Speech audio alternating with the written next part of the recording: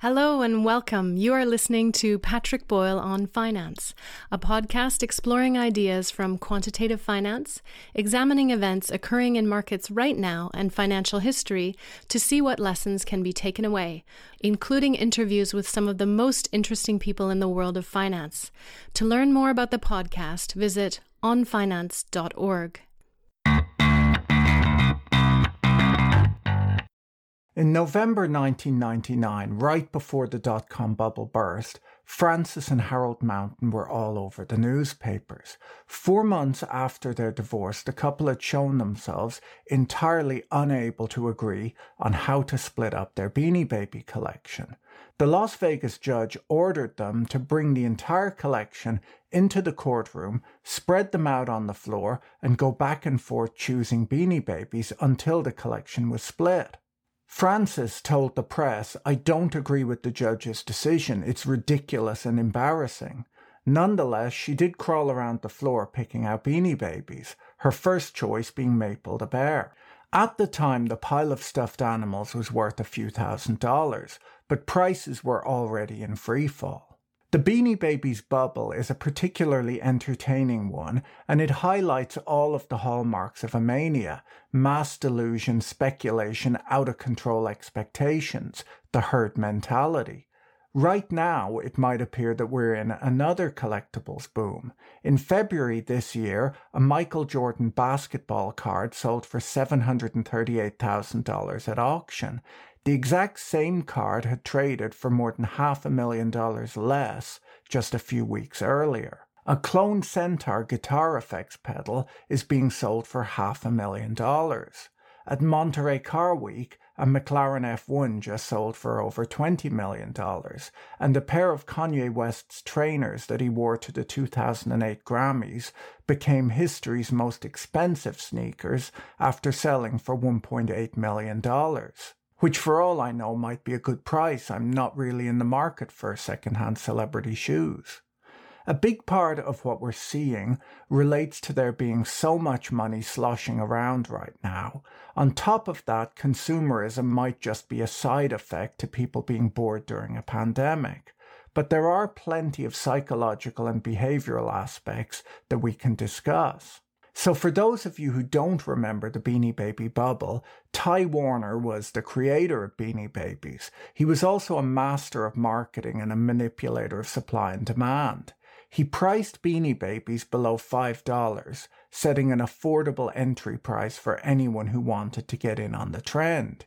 He only sold them to small independent stores rather than giant chains, and he limited the number these stores could buy. Buyers could never find the whole collection in one place, and the toys always seemed like they were sold out. This turned collecting Beanie Babies into a bit of a treasure hunt, and it got people who might never have bought a stuffed animal out searching for them. Ty would quickly and randomly retire certain Beanie Babies after a short period of time, creating an illusion of scarcity. In reality, millions of them were being pumped out in overseas factories. Ones that were scarce in the US were easily found at toy stores abroad. Ty was able to quickly jump on cultural events that were happening, things like the deaths of Jerry Garcia and Princess Diana. He quickly released bears named after them. Once a Beanie Baby was retired, it would often spike in price, and on the newly launched website eBay, some sold for as much as $13,000. Around the time of the eBay IPO, around a quarter of the goods listed for auction were Beanie Babies, meaning that Beanie Babies even got to play a part in the dot-com bubble. A Beanie Baby collector at the time was quoted in the press comparing the stuffed animals to Picasso paintings, pointing out that people were shocked when Picasso's first hit the $1 million mark, and that a painting had recently sold for $25 million. Why shouldn't a Beanie Baby achieve a similar price? In particular, one whose ear tag was in excellent condition. I mean, Picasso's don't even come with ear tags proving their authenticity. The Beanie Baby Handbook, which was a directory of the stuffed animals and their eBay auction prices, became a regular at the time on the New York Times bestseller list. Greed was running high in the late 1990s, with the dot-com bubble in full roar. excitement, greed, and FOMO can be contagious in such environments. So how did the bubble end? Well, in late 1999, in order to further boost demand, Thai announced that all Beanie Babies would go out of production at the end of the year. Collectors were shocked when absolutely nothing happened. There was no market impact. Prices didn't rise. Nothing. Today you can find Beanie Babies trading on eBay for less than their initial cost price, but I'm told that prices are on the rise again. Maple, the bear that was Francis Mountain's first choice in the Las Vegas courtroom 22 years ago, can be found online with prices ranging between $5 and $5,000 today. I'll note that there are 0 bids at either of those prices. So should you as an investor buy Beanie Babies, Kanye West's old shoes, NFTs, meme coins, or any other collectibles? Collectibles are running up in price right now. Grown men are discussing their collections of Pokemon cards here on YouTube. Noted children's entertainers like Logan Paul are selling cryptocurrencies and NFTs to their audiences. Are collectibles a good investment? And if so, which collectibles are the best investment? Some of the price rises that we're seeing right now possibly just relate to the fact that central banks have been supporting markets for years with low interest rates and quantitative easing, and investors are convinced that this will continue for quite a while going forward. Negative real interest rates extrapolated forever into the future can justify pretty much any valuation of any asset. An argument that's frequently put forth is that many items have value simply because of their rarity, but it's worth noting that rarity alone does not confer value. Lots of things are rare but not even slightly valuable. There may be only a few dozen of your child's drawings in existence, but that doesn't mean that they have any financial value whatsoever. To illustrate the false equivalency between rarity and value, let's use the example of a 5th edition of the book Dubliners by James Joyce. Finding a 5th edition might be a rare occurrence, but this rarity doesn't make this edition more valuable than a 1st edition, as it just doesn't have any other significant characteristics to enhance its value. Rarity is just not enough to make something collectible. Specialness matters too. Well, how big is the market in collectibles and other non-financial assets? A recent report from Knight Frank shows that ultra-high net worth individuals have more than half of their wealth in non-financial assets, things like real estate, art, jewelry, wine, and other collectibles. This means that for the wealthiest people in the world, what we might call private assets are almost as important as traded securities or the businesses that they own. If we strip out real estate, we see that ultra-high net worth individuals have around 6% of their wealth in collectibles, or what are often called treasure assets. They buy fine wine, classic cars, musical instruments, rare books, and so on. Although financial benefits might not be the main reason people buy collectibles, many collectors do hope for financial gains as well as personal enjoyment. To the owners, these are beautiful and collectible items, even if they don't generate any cash flows. Collectors point to cultural and artistic investment not only as a pleasurable activity, but also as a contribution to financial diversification. Long-term price data for these assets is difficult to find for a variety of reasons, a big one being that often no two collectible items are the same.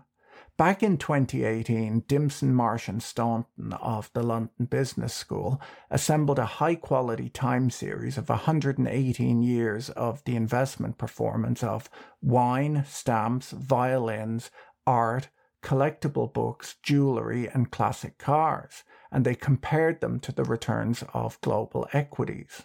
Based on the data, you can see that classic cars were the best performing collectible asset, followed by jewelry, books, fine art, violins, stamps, and then fine wine. All of these assets did, however, underperform a world equity index over the 118-year time period. I was a little surprised to see that these assets were not very highly correlated to the stock market, meaning that they appear to provide some diversification benefits. Equally, I wouldn't guarantee that these things won't fall in price should the stock market crash. This series of returns is the highest quality data available, but it's worth noting that costs like storage, insurance, and maintenance are not included in the time series. These costs are significant. Storage costs for fine wine are estimated to be $1.40 per bottle per year. Anyone who's owned a classic car can probably tell you how expensive maintenance and repair costs can be. If you keep valuables in your home, your insurance costs are just going to be higher. Transaction costs can be extremely high too. Investing in art can bring transaction costs of up to 30% of the sale price, and stamps are estimated to have transaction costs of 25% on average. When we take all of these costs into account, the majority of the returns are wiped out. In addition, just because fine art in general increased in price, this doesn't mean that the painting that you chose went up in line with the index. You might have terrible taste. Collectibles bear many risks that you don't find in traded financial assets. They're often subject to imitation. Fakes and forgeries for some pieces are often the rule rather than an exception. Camille Corot, for example, made 3,000 artworks in his life. But in the United States alone, it's been claimed that there are 8,000 authentic paintings. Collectibles run the risk of falling out of fashion too. As a given generation ages, their collections can seem less relevant to the following generations. At a car show, you'll see boomers gathering around a Steve McQueen Mustang and millennials gathering around a Fast and Furious Toyota Supra. Antique furniture and stamps have not done well in recent years, as younger buyers have less interest in collecting these items. Stamp collecting has lost its luster, as few people send letters in the mail anymore. To an older generation, a letter covered in exotic stamps from an uncle living abroad drove enthusiasm for the hobby. Now an email or a text is received to celebrate a birthday. Classical paintings have not risen in price in line with contemporary art. This is just due to changes in taste and the way people decorate their homes. If your retirement plans hinge on your Pokémon card collection, you should recognize the real risk that when it comes time to sell, the next generation may not be as excited about Pikachu as your generation was. Sometimes collectors lose interest in their collections over time too. The actor Nicolas Cage was a passionate collector of Elvis Presley memorabilia, going so far as to marry Elvis's daughter in 2002. 3.5 months later, they divorced. When we look at the investment returns of durable non-financial assets like real estate or art, it's worth noting that these investments are important both emotionally, since they include people's owner-occupied homes and their treasured collectibles, but they're also important financially, as the value of these assets is, in aggregate, larger than the overall value of financial assets that people own. Most of these assets should not be bought with the expectation of huge financial gain, but instead just the enjoyment that you get from owning a collectible. I'm not saying today's boom in collectibles is a bubble, but there are some striking similarities between certain items that we see running up in price and the Beanie Babies bubble from 25 years ago. Speculative bubbles rely on constant upward price movement. Once the momentum slows, the bubble collapses. By 1999, everyone who could become a Beanie Baby collector already was one. Once casual collectors could no longer count on a quick price pop, they lost interest, and then prices fell as the market contracted, driving out even more casual collectors. Most of the items that became very collectible over time were not initially designed specifically to be collectibles. Modern mass-produced collectibles are almost always terrible investments. Thomas Kinkade paintings, Hummel figurines, Jake Paul's Dink Doink, anything from the Franklin Mint. These things are probably best avoided if you're trying to grow your wealth. Equally, I would say that if owning a particular object would make you happy, go ahead and buy it, as even if it falls in value, it might still spark joy in you. And that is, after all, the whole point of owning nice things. Have a great day and see you next week. Bye. If you enjoyed this episode, be sure to subscribe so you're notified when a new episode is posted. Thank you to everyone who is supporting this content on Patreon. If you enjoyed this content, you can find more like it on YouTube, on the Patrick Boyle on Finance channel, or follow us on Twitter at Patrick E. Boyle. Thanks for listening. Bye.